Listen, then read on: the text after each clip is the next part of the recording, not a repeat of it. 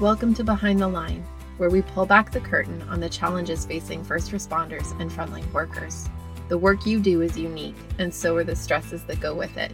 Join me as we tackle key issues to reduce risks for burnout, and as we work to support you in doing the job you love without sacrificing being the kind of person you want to be.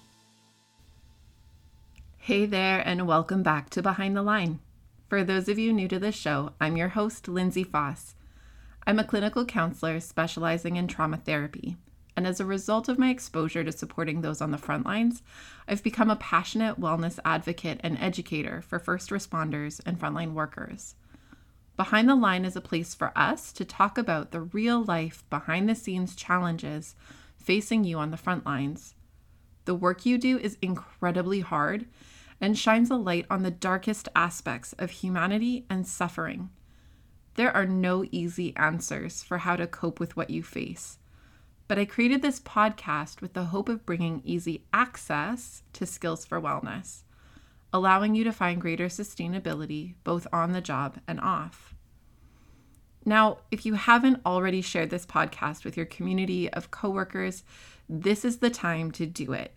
Because today we are launching into a 5-week series that is going to cover a topic that has become trendy to talk about, but tends to hit some degree of resistance with those on the front lines. We're talking about self-care. The reason I say you should share this with your circle is because we are going to tackle this topic from every angle, and you're not going to want to miss it. So find me on social media at Lindsay A. Foss to share our posts with your colleagues or on your professional forum group pages. Send the info to your union or workplace to include in their email newsletters. Shout it from the rooftops. Send carrier pigeons. I don't care how you do it, but get the word out because self-care has become a bit of a hot button topic. And we're going to want to clarify exactly what self-care is all about, why we have resistance to it, how to overcome barriers to it, and how to make it a meaningful, personal, and practical tool in our strategic wellness action plan. Every single first responder and frontline worker needs this series. So show some love to one another by offering this resource to those you care about on the job. As I said a minute ago, self-care has become this trendy topic, talked about often, but it also has become a bit of a hot button topic for those on the front lines. And I think this is for a few reasons. First, as with other topics we've covered on this show, I think many perceive self-care as fluffy, or to use a word I don't love, girly. Like taking a bubble bath while diffusing essential oils with candles lit around the room. Second, I think it's brought up as an answer to all things. It has become a bit of a platitude that you can just do some self-care and it will all be better. But when you've witnessed the worst of humanity, a bubble bath just isn't going to do the trick. Third, I think that we complicate it. When I talk with people about self-care and what they think it means, I hear about hour-long baths, going for a massage, going on vacation. These things are all great things, and they certainly can be self-caring, but they're not even remotely the whole shebang. When we complicate it, we make it one more thing I have to do, have to fit in, and then it almost negates whatever benefit I might gain from doing it. And it makes it less likely I'll ever make it happen at all because it's too hard to fit in. Maybe there are more reasons that we roll our eyes and discount the idea of self-care when it's suggested to us. If you have others, I would love to hear them so I can add them to my list of things to dispel. You can pop over to my Facebook or Instagram and leave me a message in the comments with your thoughts. As we start this series on self-care, I want to focus today on dispelling some of the myths about self-care and breaking down some of the barriers that I often hear in my office. By the end of this episode, I want you to have a strong sense of why self-care is for everyone, but even more so, why it is an absolute, non-negotiable, must-have need for those on the front lines. And at the end of this episode, I'm also going to tell you about something exciting I have coming up that will help you dive deeper into this non-negotiable must-have. So I hope you'll hang around to hear more about that. Okay, let's start off with the most obvious myth about self-care. Self-care is selfish. I have heard this one for forever, and I hate that it's still a belief floating around out there. Western culture, as well as other cultures, have strong messaging about humility, self-sacrifice, self-deprecation, and servitude as highly valued personal characteristics, most particularly for women. So when we talk about the idea of engaging in actions that focus on self, perhaps even dare to prioritize self, all the fears of being a bad person or being perceived as a bad person by others creep in.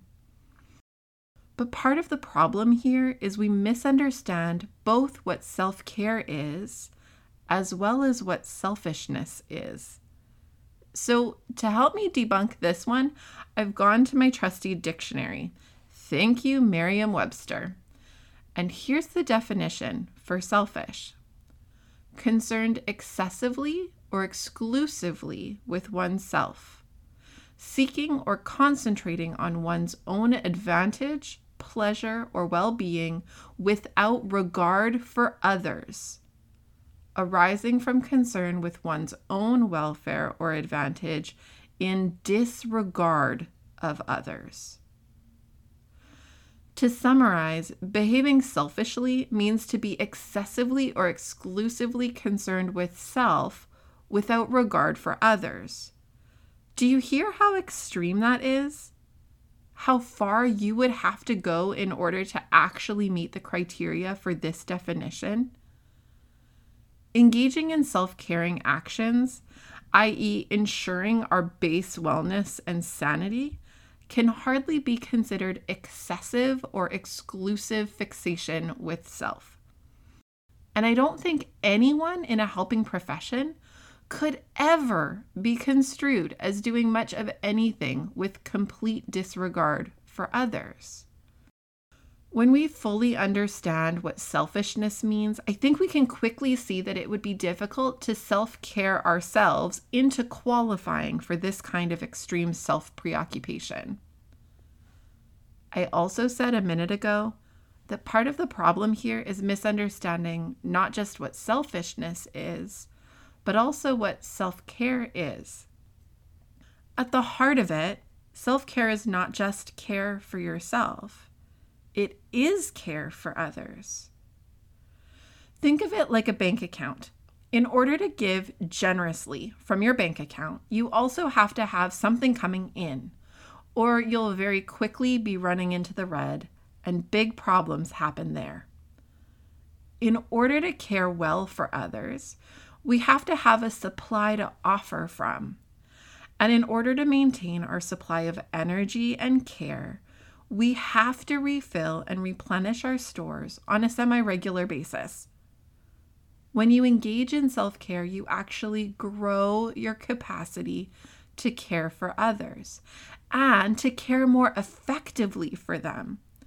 Because you're not offering care while running on fumes and offering them the scraps of yourself that are left after all the other demands have been met. You're offering care from your own self, which is a higher quality you. Some of you may have heard the airplane metaphor for self-care. It goes like this. When you're on a plane, they tell you that in the case of an emergency, air masks will drop down from the overhead compartment. And they instruct you that you are to put on your own mask before helping others. Why?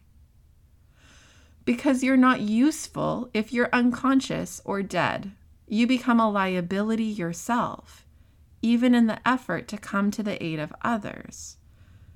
It might be good-hearted, but it's not helpful. We have to ensure our own wellness because it allows us to help others. When we understand this, when we understand the math of it, suddenly the idea that self-care is selfish becomes ridiculous, because not only is it not selfish, it is actually to the significant benefit of others.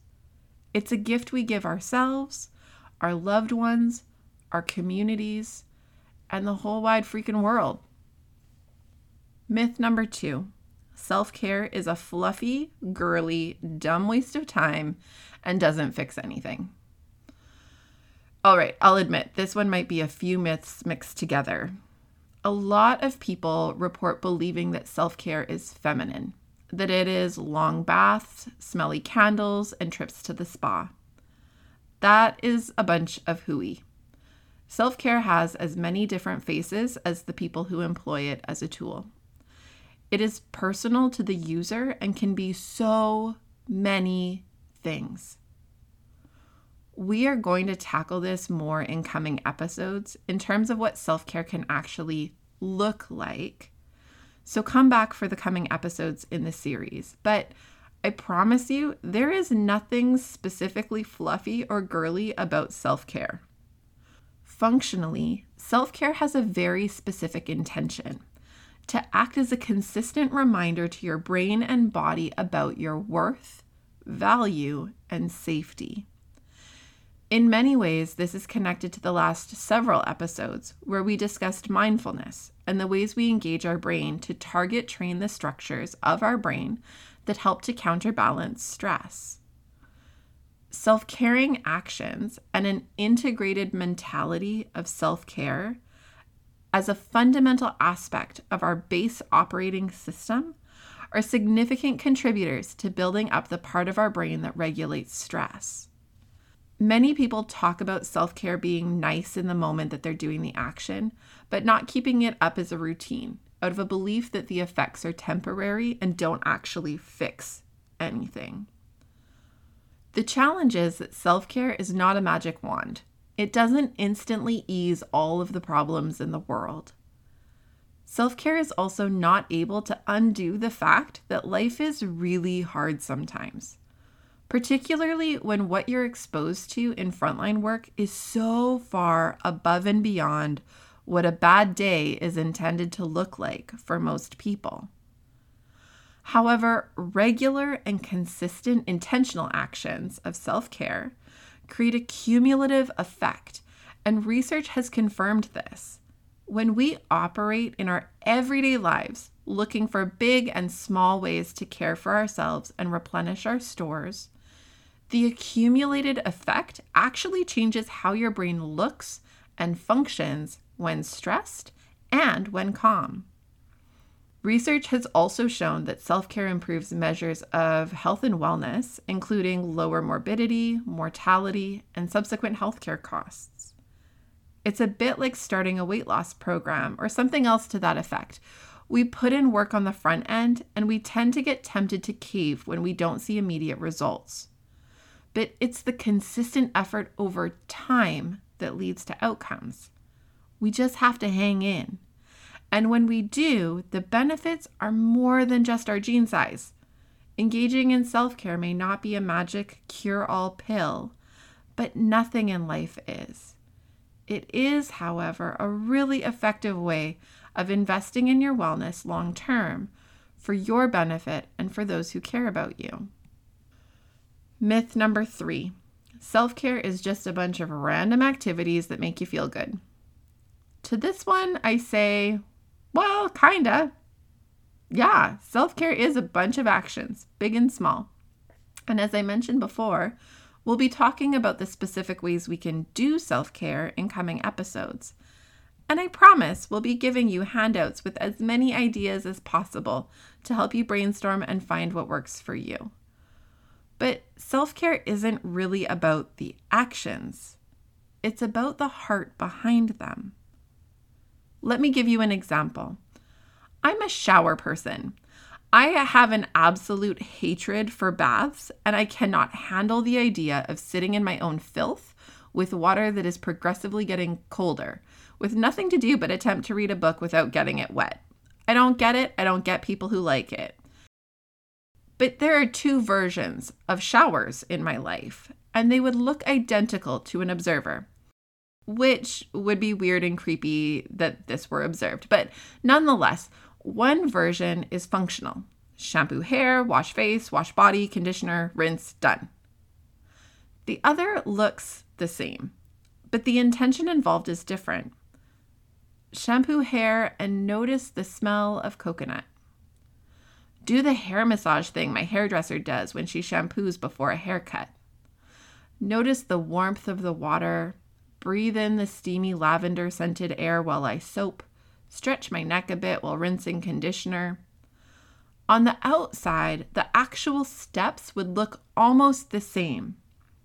But in one version, I'm just trying to get through the task I have to do before moving on to the next part of my day. In the other version, I'm allowing myself to use this functional time as a way to take time for myself, prioritize things I like, and connect with them.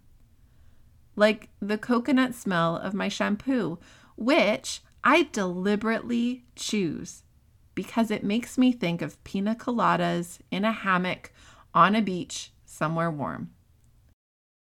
Think of self-care less like random actions that feel good and more like an exercise in intention. The best thing I can compare it to is parenting. When you parent from an intentional place, you work at being thoughtful about ways to show intentional care to and for your child. My kids love to ask me for foot massages or one more chapter of a book or cuddles on the couch, and those are all the ways I show care to them. They also need me to book doctor's appointments, dentist visits, and make them healthful meals, because these are parts of how they stay well and no one else is going to do them on their behalf. When we are doing self-care, we're offering a similar type of care to ourselves as good parents would offer to their children. We're being thoughtful of ourselves, mindful of our needs, attentive to our wishes, and willing to engage with these things, knowing that it doesn't make us spoiled and selfish. It makes us strong and capable to extend ourselves out to others. Last but not least, myth number 4. Self-care is complicated, time-consuming, financially demanding, or can only be done alone. Okay, again, this might be a few myths rolled into one, but I would classify these as the practical arguments against self-care.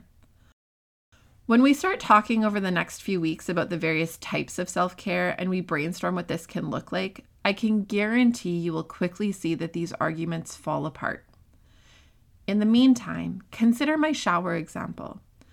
Everyday tasks can be considered self-care when we engage them from a heart of caring for and valuing ourselves, which means the things you do all the time can be converted into your self-care regime. While some self-care actions can be more complicated, time-consuming, expensive, etc., this is not a requirement. Over the coming weeks, we're going to talk about building a comprehensive self-care plan. And in its most ideal form, it would include actions that are really diverse. Some that can be done if I have tons of energy, and others that can be options if I have very little energy. Some that can be done over the course of hours or a weekend, others that fit in 5 minutes or less. Some that cost more, and some that cost less or nothing. Some that are best done alone, others that can include my family or friends, and so on. Don't let the practical concerns get in the way of trying to incorporate self-care into your daily life. I promise it gives more than it takes. And if you get a bit creative and scrappy, you can find a bit of self-care almost anywhere. As I said near the start, there may be more myths that I've missed. If you come up with some, let me know so I can tackle them another time. but I hope that this has covered the heavy hitters. I'm curious if any of these hit home for you. And if so, I hope you'll mull what you've heard today and maybe challenge some of these preconceived notions about self-care that have perhaps limited you from really glomming onto this idea and that this could be helpful. There has yet to be any research I'm aware of that suggests negative impacts of self-care. So at the end of the day, it can really only stand to benefit you and those in your life, and there really isn't a downside. Now, the next challenge is, what do you do to do self-care?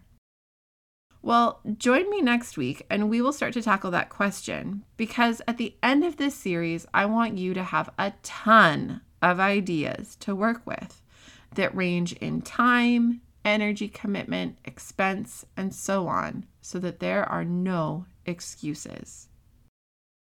Before we wrap up for today, I want to lay out a bit of a roadmap for where we're going from here in this series on self-care, as well as share an announcement about something I've come up with for those who are keen to really work at implementing self-care strategies in a meaningful way. Let's start with the podcast series roadmap. Today's episode has been all about debunking the myths about self-care and making a case for why we should care about self-care. Next week's episode, episode 11, we'll be talking about making self-care strategic, where we'll break down ways to implement self-care in the most meaningful ways possible. The week following, episode 12, we will cover self-care.